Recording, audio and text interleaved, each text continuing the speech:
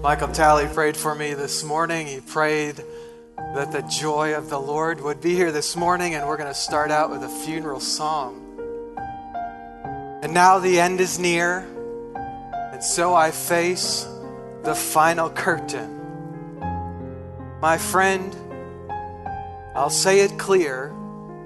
I'll state my case, of which I am certain. Probably most of you recognize the song maybe by now. It's top of the funeral music charts. One statistic said 1 in 7 funerals will play this song, written by Paul Anka, immortalized by Frank Sinatra. Listen to the words. I've lived a life that's full. I've traveled each and every highway. But much more than this, I did it my way. Regrets, I've had a few, but then again, too few to mention. I think Sinatra's 4 wives, 6 extramarital affairs, struggle with depression, a parent attempted suicide, and anger issues would probably beg to differ. He said, I did what I had to do and saw it through without exemption. I planned each charted course, each careful step along the byway, and much more than this, I did it my way. Yes, there were times, I'm sure you knew, when I bit off more than I could chew. But through it all, when there was doubt, I ate it up and spit it out. I faced it all, and I stood tall, and I did it my way. The last thing that we like to say to our friends and family before they forget us into oblivion is, I did it my way. I've loved, I've laughed and cried. I've had my fill, my share of losing. And now as tears subside, I find it all so amusing. The epitome of arrogance. I think I did all that, and may I say, not in a shy way. Oh no, not me. I did it my way. This last verse here really strikes me. For what is man? What has he got, if not himself? Then he is not. To say the things he truly feels, and listen to this, and not the words of one who kneels. The record shows I took the blows and did it my way. Ironically, a GQ magazine writer recognizes the substance of the song's lyrics pay tribute to a deeply obnoxious philosophy, a ubiquitous ode to self-satisfaction. The last thing our family wants others to know about us is that we are not one who kneels. We took the blows, spit on the ground, and did it my way. Lest you forget, yes, it was my way. This obnoxious ode to self-satisfaction started in the garden. Let's watch in Genesis chapter 3 as we stand on the precipice of all eternity. God has finished his magnificent work of creation, his masterpiece, man. God has enjoyed walking in the splendor of his universe, ever so fond of time spent with his kids. Life was profoundly amazing. But in Genesis 3, the scene changes. There's a major shift. The mood is dark, ominous. The spotlight is on 3 characters. Heaven and hell, life and death hang in the balance. Let's watch it unfold as the most cunning of all the wild animals created by God shows up on the scene. Revelation 20 verse 2 calls him the ancient serpent. Look how Ezekiel describes him in chapter 28. You were the seal of perfection, full of wisdom and perfect in beauty. You were in Eden, the garden of God. Every kind of precious stone covered you. Carnelian, topaz, and diamond, beryl, onyx, and jasper, sapphire, turquoise, and emerald. Your mountings and settings were crafted in gold. They were prepared on the day you were created. You were an anointed guardian cherub, for I had appointed you. You were on the holy mountain of God. You walked among the fiery stones. From the day you were created, you were blameless in your ways until wickedness was found in you. Through the abundance of your trade, you were filled with violence and you sinned. So I expelled you in disgrace from the mountain of God and banished you, guardian cherub, from among the fiery stones. Your heart became proud because of your beauty. For the sake of your splendor, you corrupted your wisdom. So I threw you down to the earth. I made you a spectacle before kings. Pay close attention. The first thing out of his mouth will not be idle chatter. This is a battle for the kingdom of this world. Listen closely or you'll miss it. Has God really said? The creator of the universe, the author of all that is good and excellent, has he really said? You mean to tell me the infinitely loving Lord of creation has really said you can't eat from any tree of the garden? The tone should not go unnoticed. It echoes through time. Has God really put restrictions on you? He creates it all for your pleasure, and then he says, no. My outline this morning is simply the threefold enemy deception, the fall, and the mercy of God. The first part of the deception is the enemy puts the character of God on trial. The enemy gets us doubting the essence of who God is. And he says that at God's core, he is unkind. Isn't life only life if it is absolutely unrestrained, that is without limits? Isn't that really the essence of the American dream? It's the goal that we strive for, a life with unlimited options, the ability to attain whatever I want when I want it. And how dare God put it in front of me and then say, no. I wonder if the best of the God-fearers among us may arrogantly question God.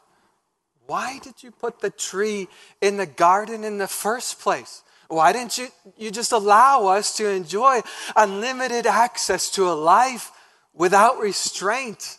And we quickly forget in the tone of the deceiver the goodness and the generosity of God in Genesis 2:16.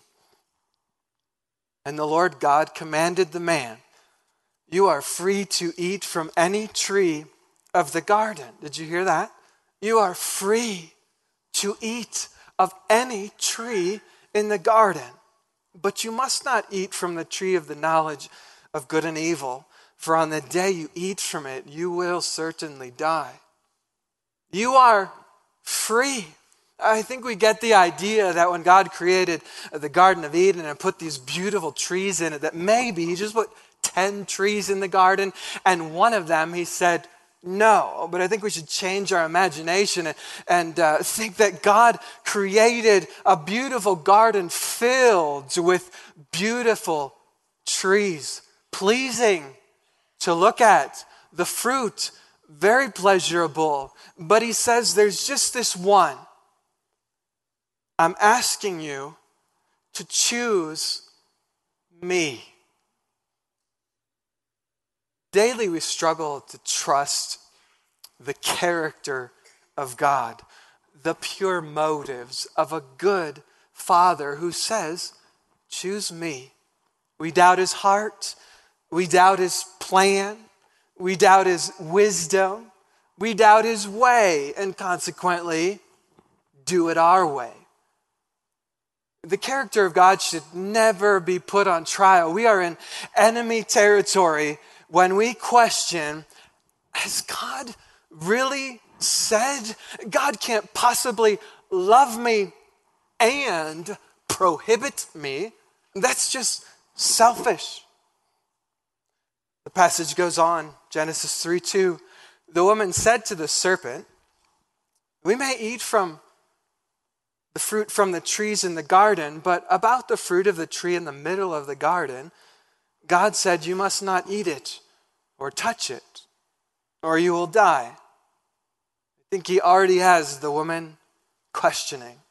The second part of the deception is, first he gets us doubting God's character, then the enemy gets us doubting the truth of God's word. Satan is implying that God is a liar. He says in Genesis 3:4, no, you will not die. The serpent said to the woman, Satan would know. He stood tall before God and did it his way. And he appeared very much alive, standing in defiance against the Creator, coaxing Eve to come to her own. Not a life of innocence and trust, but a life of wisdom, knowledge. You will not surely die. I hate lying. I don't often use, my family does not like to use the word hate, but I think in this situation, it's appropriate. It makes me angry. Deception, hiding the truth, or just outright lying. It's the devil's language. We speak English. Some speak English, Spanish, French, Russian, Chinese, whatever it is. When we lie, we speak Satan. John 8:44 says, you are of your father the devil, and you want to carry out your father's desires. He was a murderer from the beginning and has not stood in the truth because there is no truth in him. If he is speaking, he is lying. When he tells a lie, he speaks from his own nature because he is a liar and the father of lies. And when he is speaking and lying, he is attempting to steal, to kill, and to destroy. He hates us. Maybe why I hate it the most is because I buy his lies. I bite them hook, line, and sinker. Jeremiah 7:8 says, but look, you keep trusting in deceitful words that cannot help you. I do that. The enemy says, buy that and you'll be satisfied. Look at that and you'll experience God-designed pleasure. Do life your way, not as one who kneels, your way, and you will find your fulfillment, your purpose, your passion, your joy, peace, safety, and security, and it's a lie. Those things are found in no other name but the name Christ Jesus. But the enemy says, do it your way. Eat the fruit, lust. Gaze upon the beauty of that lady. She's not your wife. You won't die. Flirt with that relationship. You won't die. Get angry. Be bitter. Get even. You won't die. You work hard for your money. Spend it how you like. Save it so you can live forever, or at least have no worries. In fact, God says in Genesis, or Satan says in Genesis 3:5, God knows that when you eat it, your eyes will be opened and you will be like God, knowing good and evil. The third part of the deception, once we doubt his character and question his word, we surmise that God cannot be trusted. What Satan says here is deceptively true. But remember, if he's speaking, he is deceiving. The implication is that God is holding out on you. God is keeping the best life for himself. You can have your best life now. You just have to do it your way. He's implying that this is something we want, that the knowledge of good and evil is actually better than the lack of knowledge of good and evil. John Piper says, the knowledge of good and evil refers, therefore, to the capacity and the right to decide for oneself what is good and what is bad, what is helpful and what is harmful. To eat of the tree of the knowledge of good and evil would mean to reject God as the all-wise, all-caring Father who knows what is good for us and in his place to put ourselves. He simply said, that is God, don't try to dethrone me. Don't try to take my place. Trust me to fill your life with maximum joy and meaning. So the question is he enough? We sing it, but I'm not sure that we could possibly mean it. I think what we mean to sing is, you're enough as long as you also give me health, safety, security, well-being, and fulfillment. But that clearly implies that he's not enough. Walking with him is not enough. Trusting his design is not okay with me. I need to have a say in this. It's my life after all. It's my body. It's my time. It's my money. It's my prerogative.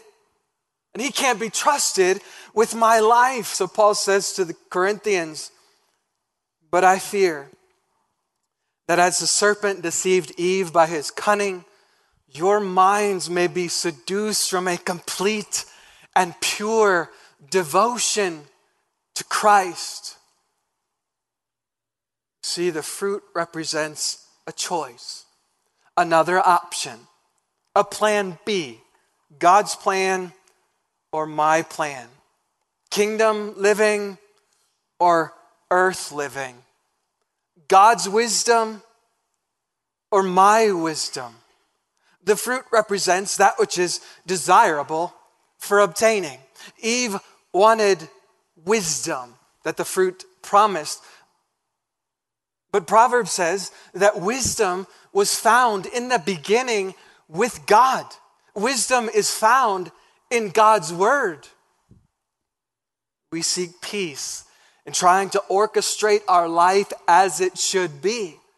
But Romans 14:17 tells us that the kingdom is righteousness, joy, and peace in the Holy Spirit.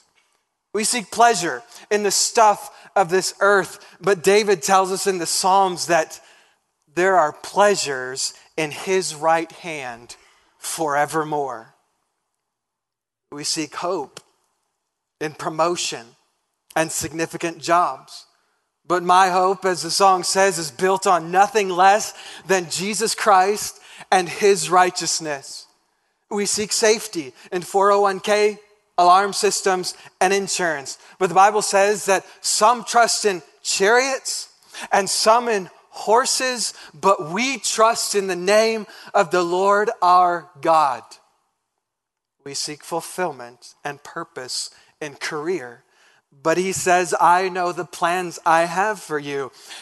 A man plans his way, but the Lord directs the steps. Listen, as God says, my thoughts and my ways are not your thoughts, your ways.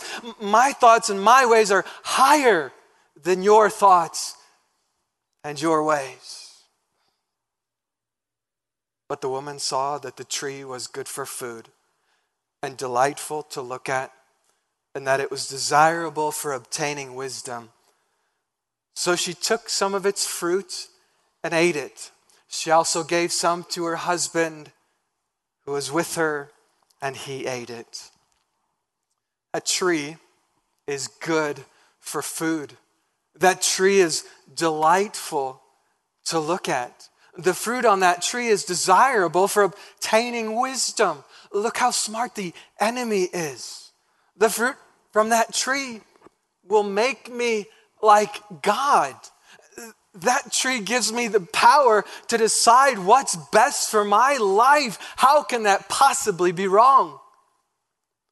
So she took some of its fruit and ate it.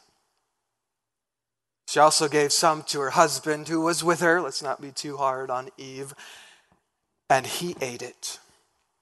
How does this happen? James 1:14 describes how this happens. But each person is tempted when he is drawn away and enticed by his own evil desires. Then after desire has conceived, it gives birth to envy, gossip, strife, jealousy, slander, anger, malice, hatred, dissension, abuse, violence, spite, abortion, murder, suicide, bitterness, molestation, fear, lust, rebellion, immorality, adultery, idolatry, theft, drugs, occult, impurity, fraud, hostility, wickedness, unforgiveness, fornication, obscenity, heresies, homosexuality, bondage, drunkenness, pornography, racism, sin. And sin, when it is finished, brings forth death. Jeremiah tells us the heart is more deceitful than anything else and incurable. Who can understand it? We inherited this deceitful heart from the garden. We're lying to ourselves. Man's wisdom, inherited from the garden, I call it common sense. The collective intelligence of great minds and a successful understanding of the way life works and how best to navigate life, as determined by the good brain that God gave me and those who have gone before me. I don't have to ask God what's best in this situation. I know. I've got a brain and I'm going to use it. Look at some of the lack of good common sense in the Bible. Common sense says you don't try to walk on water. Common sense says that if you got a hungry crowd of like thousands, you don't have them sit down on the green grass when all you have is 5 loaves of bread and 2 fish. That's just absurd. Common sense says you don't go to battle with 300 men against an innumerable army. And there's another battle that you certainly don't go to battle with a light bulb and a horn. Common sense says if you only have 2 pennies to rub together in your pocket, don't put both of them in the offering plate. By all means, don't sell all your possessions and give to the poor so you can have treasure where? Common sense says you build a wall of security around yourself and your family, complete with all manner of insurance, savings, investments, save cars and the like. And if there's enough money left over, by all means, invest in heaven. Certainly don't be stupid and sell it all and give to the poor so you can follow God's agenda. Do me a favor. Audience participation. This makes everybody nervous. If I were sitting out there, I'd be nervous right now. Reach into your pocket and pull out a denomination of American currency. Dime, dollar bill, $10 bill. Go ahead. Your wife's purse next to you, friend's purse. There we go. I see some movement. I have my son's spend wallet. Dave Ramsey would be proud of me. Pull out some sort of a denomination. So let me see it. See, thank you. Those of you who are not holding it up, you are either extremely poor only have a credit card in your wallet and don't know anybody who has something, or you just thank you, and you're just not participating, and that's not nice. Put your hands down. There are a couple things. There are a number of things that are stated on the currency, but two I want to point out. One is the United States of America. The other is in God we trust. If you're looking at a dime or a penny, you have to look very closely. It'll reflect in the light if you twist it just right. Get your goggles on, your spectacles. It says, in God we trust. Now I want you to imagine for me for one moment, take in God we trust off of that currency. Just see it in your mind's eye. Take in God we trust off of that currency. Are you worried? Legislation just took place in the American government. They're removing that phrase from our currency. Is anybody nervous? Anybody losing any sleep over that? I have a feeling that it would bring up a topic of discussion in our church services, and we'd complain about where this government is going and how horrible it is. But I'm going to sleep well at night because nothing's really changed. Put in God we trust back on the dollar, the dime, the penny, but remove, in your mind, the United States of America. Now, are you a little bit concerned? This dollar bill is no longer backed by the power and authority of the United States government. We should be concerned. We would be probably be concerned. And I think it's because of a subtle lie. Now, we actually trust the currency that is backed by the United States of America more than we trust God. Go ahead and put that phrase back on the dollar. Put your dollar back. Give it to your kid. Let him spend it later. Put it away. The truth is that it's in God that we should be trusting. The Bible says that man shall not live by bread alone. Man doesn't live, he's speaking of physical bread, but man doesn't live by this alone. But how do we live? What does the word say? But by every word that proceeds from the mouth of God. As the song says, when God speaks, 100 billion galaxies appear. At the vapor of his voice, the planets are formed. When God speaks, manna shows up on the ground. When God speaks, water comes out of a rock. When God speaks, all nature listens. At the sound of his voice, the winds and the waves obey him. The enemy speaks and lies and deceives, and we buy it. Wealth is lying to us. We are lying to ourselves. Satan lied, we bought it, now we're choosing my wisdom and my common sense over God's wisdom. We choose our plans over God's plan.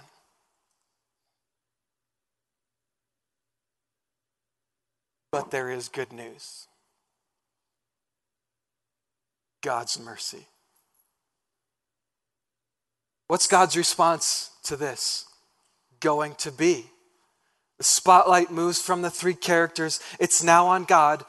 What will the Almighty say? What will the omnipotent, holy, sovereign of the universe do now?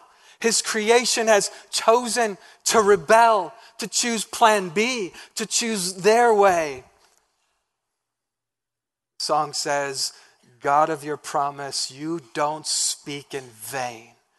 No syllable empty or void. So listen, Genesis 3:15. I will put hostility between you and the woman, and between your seed and her seed. He will strike your head. That is, Jesus will strike the death blow on the enemy. You will strike his heel. Satan's blow will be short-lived. I, the Father says, will send my one and only Son, and Jesus will do it my way. And at his shed blood and death, 100 billion failures disappear. Genesis 3:21, the Lord God made clothing out of skins for Adam and his wife, and he clothed them. I'll show you what sacrifice looks like, for without the shedding of blood, there can be no forgiveness, no atonement, no covering for sin. But my Son Jesus will cover the sins of the whole world, so that whosoever believeth in me shall not perish, but have everlasting life. Thank you, Jesus. Genesis 3:22, the Lord God said, since man has become like one of us, knowing good and evil, he must not reach out, take from the tree of life, eat, and live forever. So the Lord God sent him away from the Garden of Eden to work the ground from which he was taken. He drove man out and stationed the cherubim and the flaming, whirling sword east of the Garden of Eden to guard the way to the tree of life. Can you say, thank you, Father? Lamentation 3:22, because of the Lord's faithful love, we do not perish, for his mercies never end. They are new every morning. Great is your faithfulness. I say, the Lord is my portion. The Lord is my enough. Therefore, I will put my hope in him. His mercy would not allow me to live infinitely in this broken state of preferring my life, thinking I know best. If we could get our hands on the tree of life today, we would kill for it. Thank you, Jesus, for not letting us back into the garden. He is infinitely good. His word is absolutely true. He must be trusted. Choose him. Trust in his sacrifice for the forgiveness of your sins. Trust his sacrifice as the freedom from the punishment and bondage of sin. Trust him with your life. He is enough. Would you pray with me?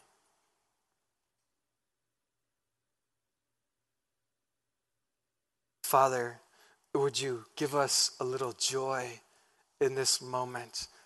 We messed up. We chose our way over your way, and we continue to do so. But we say, thank you for your infinite grace, your infinite mercy, your infinite faithful love. And Father, I'm going to ask on behalf of my people sitting before me, that you would enable them to experience you as enough.